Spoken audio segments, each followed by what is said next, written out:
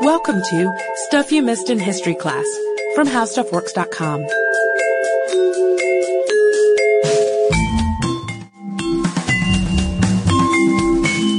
Hello and welcome to the podcast. I'm Sarah Dowdy. And I'm Deblina Chakraborty. And we are continuing with our spooky Halloween October series. And we figured it would be the perfect time to discuss an exhumation. And people do suggest exhumations to us pretty regularly. I was going to say, isn't it always the perfect time to discuss an exhumation? It is, if it is stuff you missed in history class. But we promise that most of the time we don't go looking for these exhumations. They just kind of happen. It'll be something completely unrelated to a potentially disinterred body, and then suddenly there is one, so it's kind of a surprise. But this one is not a surprise. The exhumation is really pretty impossible to avoid, and it's actually what drove listeners like Matthew and Naomi and Barry, as well as our friend and former coworker Molly Edmonds, to suggest this topic to us in the first place. Because it's a strange topic. I mean, to make the most obvious understatement. Yeah, it really is unusual. Unlike most exhumations that we mention on the podcast, this one wasn't done to verify a cause of death or to relocate the body. It was done to place the months-old corpse on trial. So, of course, we have to address the question, why would anyone disinter a body to put it on trial? Why indeed? Especially when that body wasn't just anyone, but was a former pope. So, Encyclopedia Britannica, always a good place to start if you want a general picture of For the things. basics. Yeah, they call this trial one of the most bizarre incidents in papal history. But you could also call it one of the most brutal incidents, one of the most disturbing incidents. But a dead pope on trial wasn't just this freakish event at the time. Before we talk about the trial and the specific popes and players involved, we have to talk a little bit about a dark time called the papal pornocracy. It was, like I said, a series of kind of dark years that started just before the end of the Carolingian imperial line in 888. So we're talking way back. This is an old podcast. So first, just to give you a little context, we'll talk about something a little more recent. After the death of Pope John Paul II a few years back, people around the world, including non-Catholics, learned a little bit about the papal electoral process called a conclave. But the Pope hasn't always been elected by a conclave. And in the 9th and 10th centuries, the selection process had a lot of input from Roman noble families and German princes. Now, these families put forward their own candidates and had their own factions, and according to papal historian Horace K. Mann, quote, "The one aim of each party pursued by every resource of violence and intrigue was to get control of the chair of St. Peter. Its occupant must be one of theirs at all costs." So it kind of figures that there'd be quite a bit of trouble, plus a pretty high turnover. And that's also a bit of an understatement. A third of the popes elected between 872 and 1012 died under suspicious circumstances. And between 896 and 904, the most violent, unstable period, there were 9 popes. So yeah, that's a remarkably high turnover, even considering that these are older fellows most of the time, even when they're actually not always old. But our story takes place in 897, so really right in the thick of this highly controversial, unsettled time. And we're going to start with a pope who started off this high turnover decade, Pope Formosus, who is also our exhumed man on trial, unfortunately for him.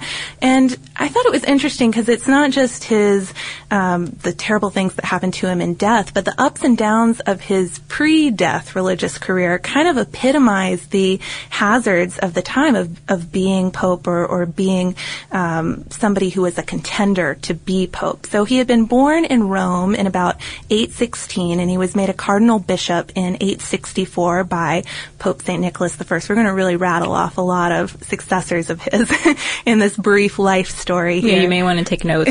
Yeah. Pope Adrian II had sent the future Pope Formosus on missions to France, where he had performed quite well. He was highly regarded. Then, under Pope John VIII, he had been exiled and excommunicated, and there were some pretty outrageous reasons for this, like despoiling cloisters, and it seemed pretty obviously political, since Formosus had, like I said, a good reputation. He was considered ascetic and considered a very peaceful, intelligent man. So the reasons for this excommunication were probably more that he was himself a good contender to be pope. But after a time, he was pardoned, but still not allowed to return. Then eventually, another pope, Pope Marinus I, allowed him back to Rome and returned him to his position.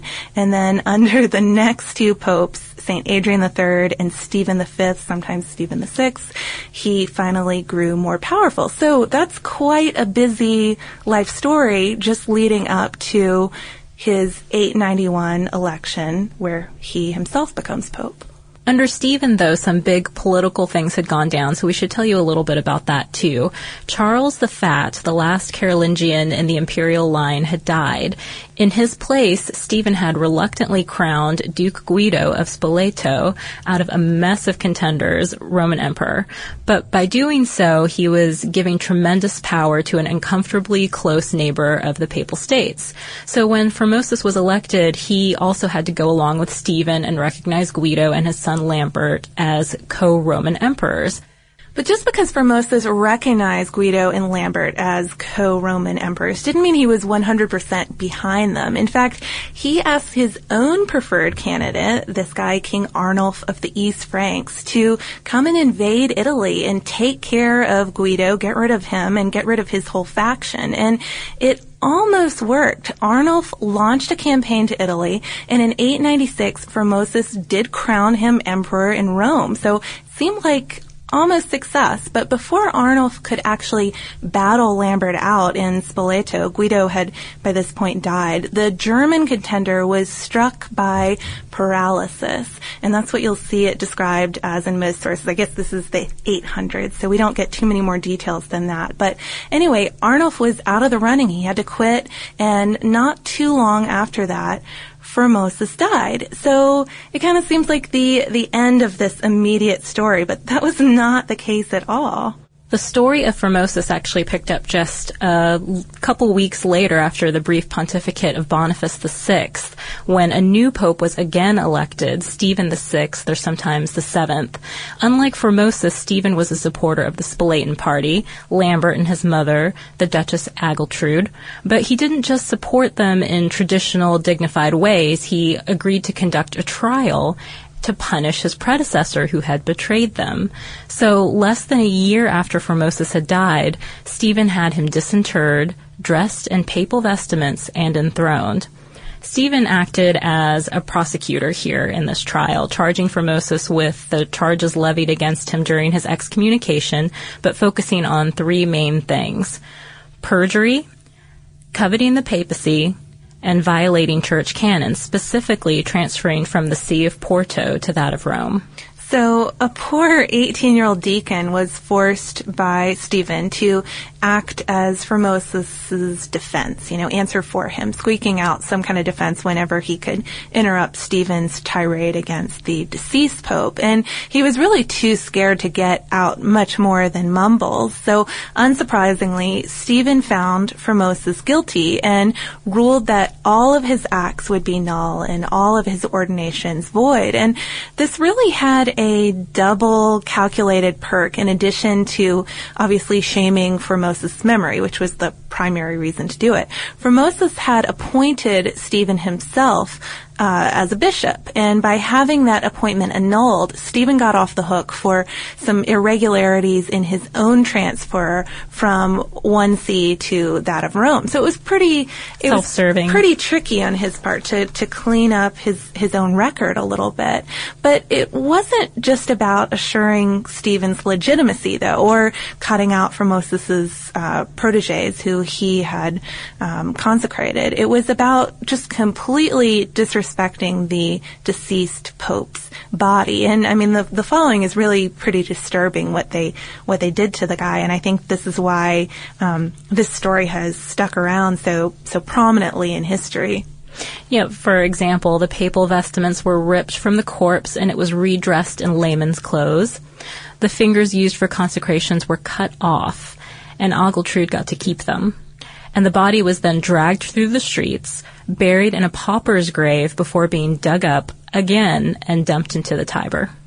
But thankfully, there's such a thing as going too far, and even in this violent partisan time in Rome, folks were not happy with Stephen and this disgraceful treatment of his predecessor. So it was kind of a situation of what goes around comes around. Formosus' body was eventually pulled out of the river by a hermit, where it was reburied, and not long after that, miracles started being attributed to him. And to add to matters for the Romans who were paying attention to the story, the Lateran Basilica, which is the official ecclesiastical seat of the Bishop of Rome, also known as the Pope, collapsed in an earthquake, which seemed like a terrible, terrible sign. And so all of this, plus Stephen really pushing the point too hard, his insistence that the clergy ordained by Formosus send in letters acknowledging that their appointments were invalid, all of this bubbled up and finally led to rebellion. The clergy and the people of Rome rose up against Stephen. Yeah, so Stephen was stripped of his papal powers and thrown into prison. And there the allies of Formosus strangled him in August 897. The next pope, Romanus, lasted only a few months, and the one following him, Theodore II, just a few weeks. But before Theodore died, he got right to work on honoring the dead, desecrated Formosus. He held his own synod regarding the cadaver synod, annulling Stephen's ruling and restoring Formosus' acts and consecrations. He also had the body brought back, exhumed once again to St. Peter's, and reburied in its old tomb. So after the brief pontificate of Theodore II, next came John IX, who, to really make it clear how uncool this whole trial of the dead pope had been, again nullified Stephen's synod twice, just for good measure. And because it apparently needed spelling out, too, he also prohibited future trials of dead people. Probably a good policy for anyone, but not, or at least if you're actually putting the body on trial. I'll add that caveat. But not everyone was a Formosus supporter. I know we're talking about overturning this cadaver synod. The last pope in this decade of rapid fire succession and intrigue, Pope Sergius III, had supported Stephen from the beginning. He'd even taken part in the cadaver synod, the trial himself. And like Stephen, Pope Sergius III also had an allegiance or alliance with the Spoletan faction, and he had a pope and an anti-pope strangled to pave the way for himself, and allied himself further with the most powerful family in Rome, Senator Theophylact and his Byzantine princess wife Theodora.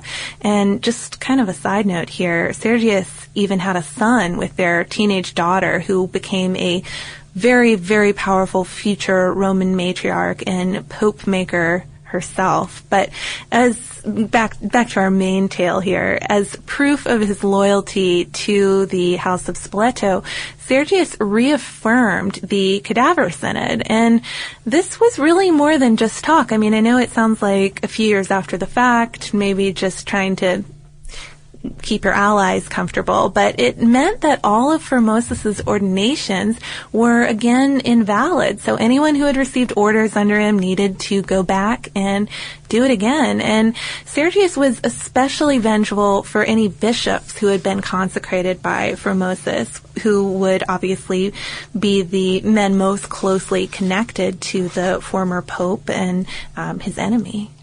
So all in all, this is a pretty grisly story, and during the papal pornocracy, it extended a bit beyond Sergius, too. John Peter Pham, former Vatican diplomat and author of Heirs of the Fishermen, Behind the Scenes of Papal Death and Succession, puts it pretty succinctly when he writes that, quote, although, at least in the minds of believers, the office that these popes have held in succession is of divine origin, how these men have been raised to that office is a very human affair. Yeah, and Pham's book that we just mentioned, I mean, really does go into the nitty-gritty of it all, you know, looking at the history of popes and how they died and what happened after they died and how the new pope was chosen. And I think it's interesting to look at that. We're probably more familiar with the 20th century history, but to look at these times in the 800s and 900s and see what was going on and what power plays were going on. But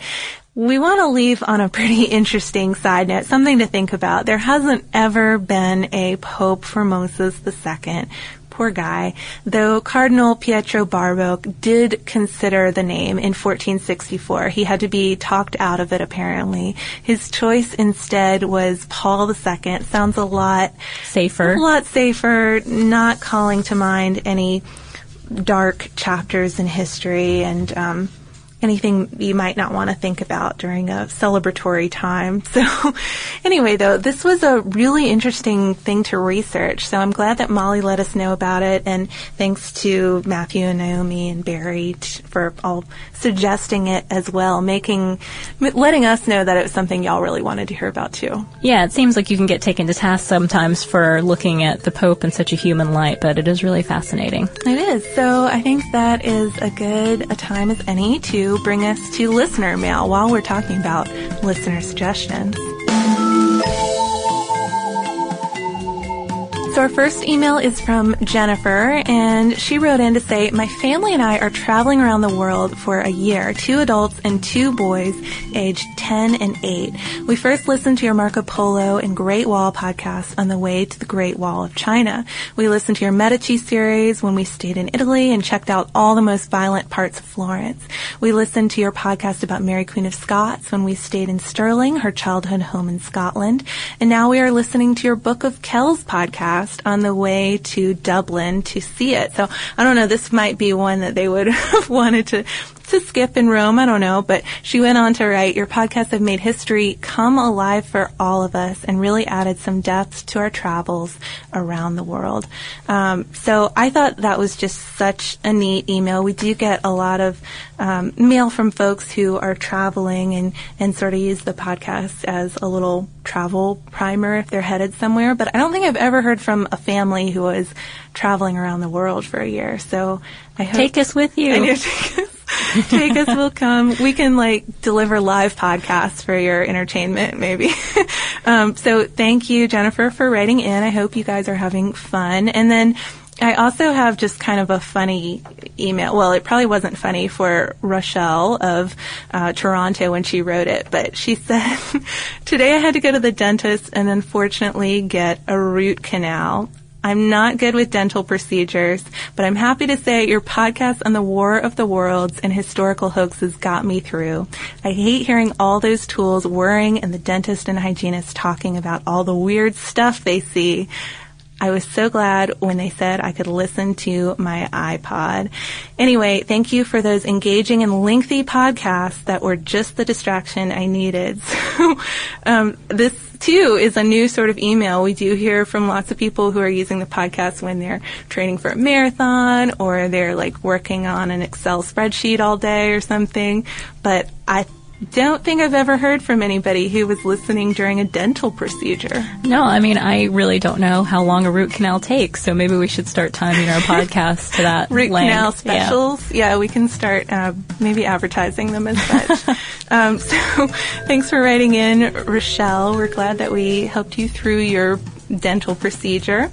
And if anybody else wants to write in and maybe share some other unusual podcast listening stories with us. Keep it clean, though. Yeah. Please. You can write us. We are at historypodcast@howstuffworks.com. We're also on Twitter at Missed in History, and we're on Facebook. And you can, of course, send us just your suggestions, too, for future episode topics. And if you want to learn a little bit more about the topics we talked about in this podcast, we have an article called How the Papacy Works, and you can find it by searching for it on our homepage, which is at www.howstuffworks.com. Be sure to check out our new video podcast, Stuff from the Future. Join How Stuff Works staff as we explore the most promising and perplexing possibilities of tomorrow. The How Stuff Works iPhone app has arrived. Download it today on iTunes.